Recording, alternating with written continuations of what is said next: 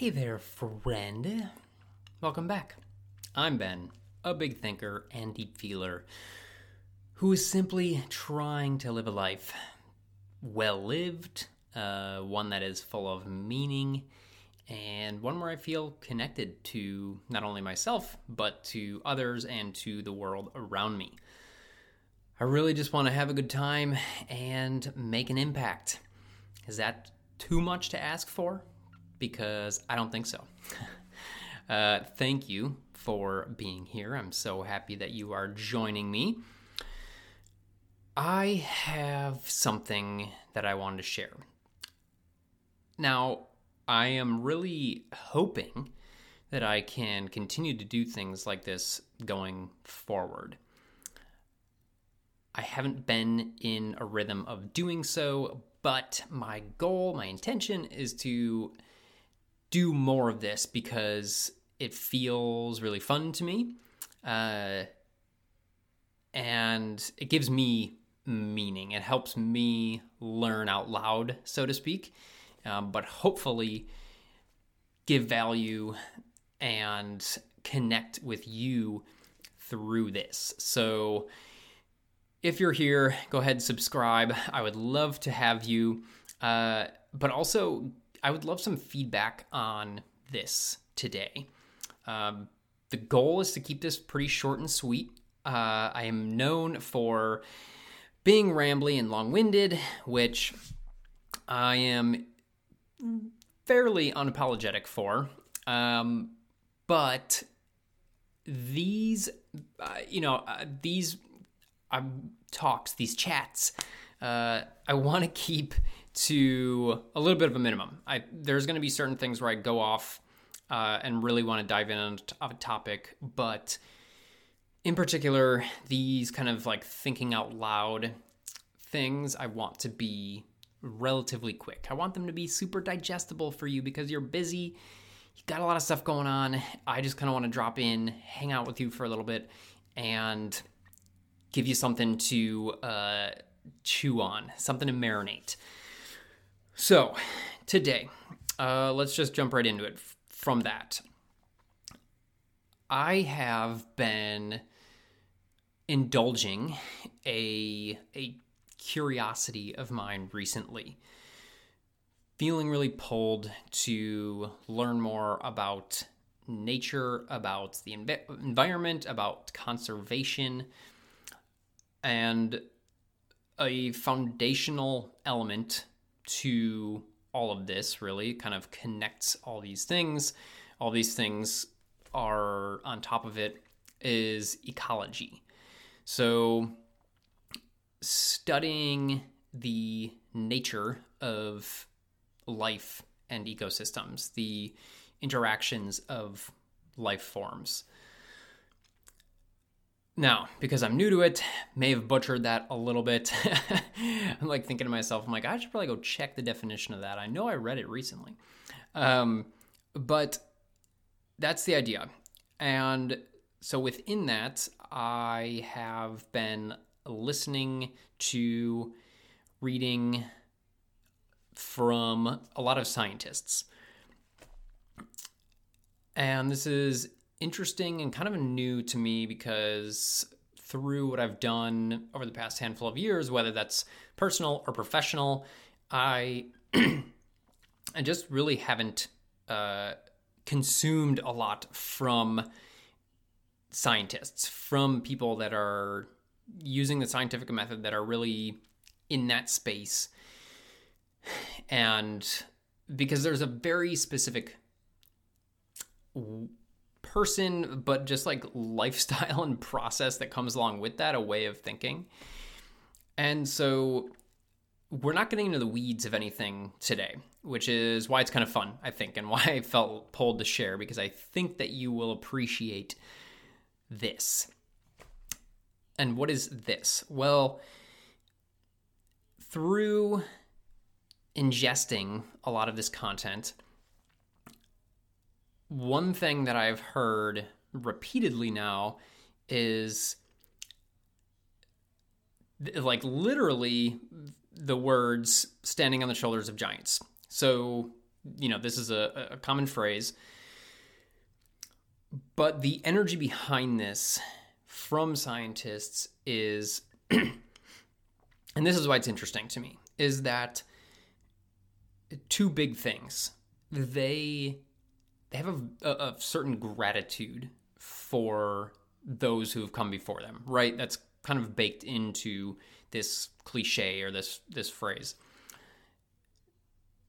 They feel grateful for what has been created for them. Like they are simply carrying on this work.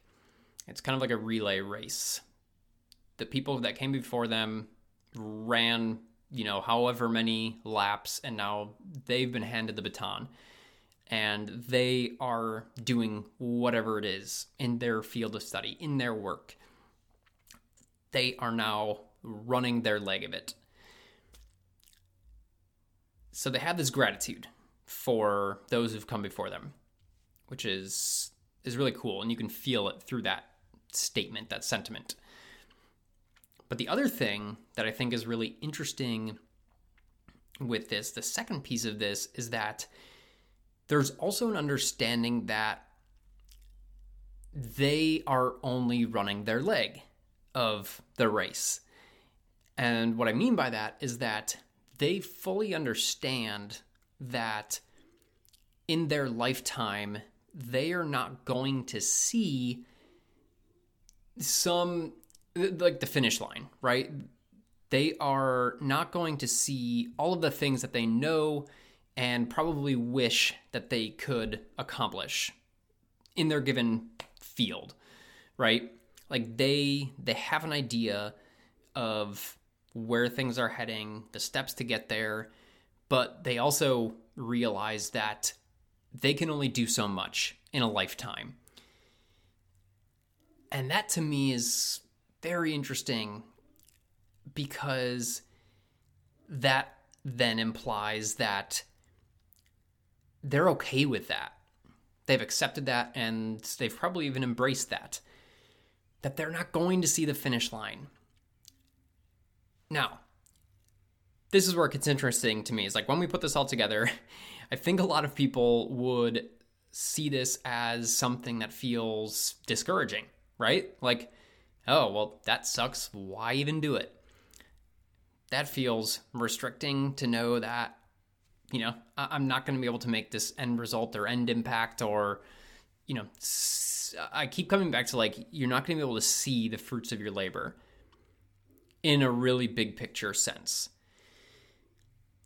But to me, and what I would argue, what I want to offer to you here is that is fucking beautiful. It's beautiful. It's beautiful that they don't get to see, will not get to see the fruits of their labor. They are going to run their leg of the race and they will never see the finish line. The reason I think that is beautiful is because it's no longer about them as individuals. They have to be, by what they have accepted as their mission, their vocation, they have to be connected to the bigger picture of what they're doing.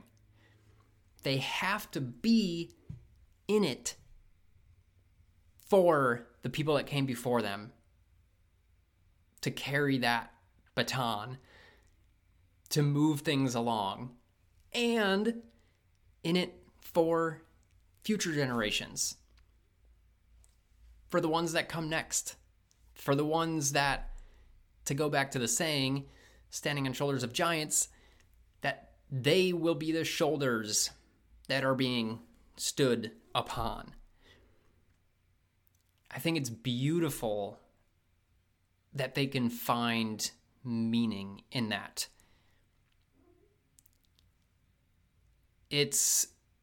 There's almost a melancholy sense of beauty in that, right? But I think that's also what life is. And I think that so many people search for purpose, right? So many people search for meaning. And I would probably say that few find it. And I think this is fundamental as to why. Because most people go searching for meaning for themselves. It's an isolated search. Where meaning comes from, where it can be derived, is being connected to something bigger than yourself. Now, that's not a new concept, but what really fascinates me about this idea, though, is this idea that we're living for the people that came before us as well as the ones that are coming after us. At no point are we ultimately living for ourselves. This doesn't mean that we shouldn't and can't enjoy our lives. Not at all. It's not what I'm saying. And ironically, I would say that the more that we live for others, the more we will end up enjoying our life, because meaning has to be baked into that. It has to. When we're connected to that grand of a scheme, there is beauty in that. There's meaning. There's value. That is beautiful. It's a relay race. You know, I'll close this out by saying that recently, Jessie, my wife, and I have been watching The Wheel of Time on Amazon. Shout out to Connor, a friend who is a huge fan, to make an understatement, of the books, and recommended it. We're totally into that kind of stuff. And what was really interesting to me as we were watching, really struck me, I got chills, was, without giving too much away here, essentially there's hippie people, and they're not the only ones who speak to this sentiment, but what they said really, really resonated for me, is that they're a nonviolent people, and somebody who joined, their band of travelers was confused about why they wouldn't take up weapons. How do you defend yourselves? You don't. You just like, if the people choose to turn to you in violence and they kill you, then they kill you. You're dead. But then the reason for this was because violence only begets violence. And so by choosing nonviolence, that would pass this along to a mother's child, for instance, where hopefully the next generation is better. Hopefully the next generation does not continue this trend of violence. And the mother understands then that she is not living for herself. She's living for her child. She's doing it so that future generations have a chance. And what she said, all of this, I shared all of this to essentially get to this part, which is something to the effect of,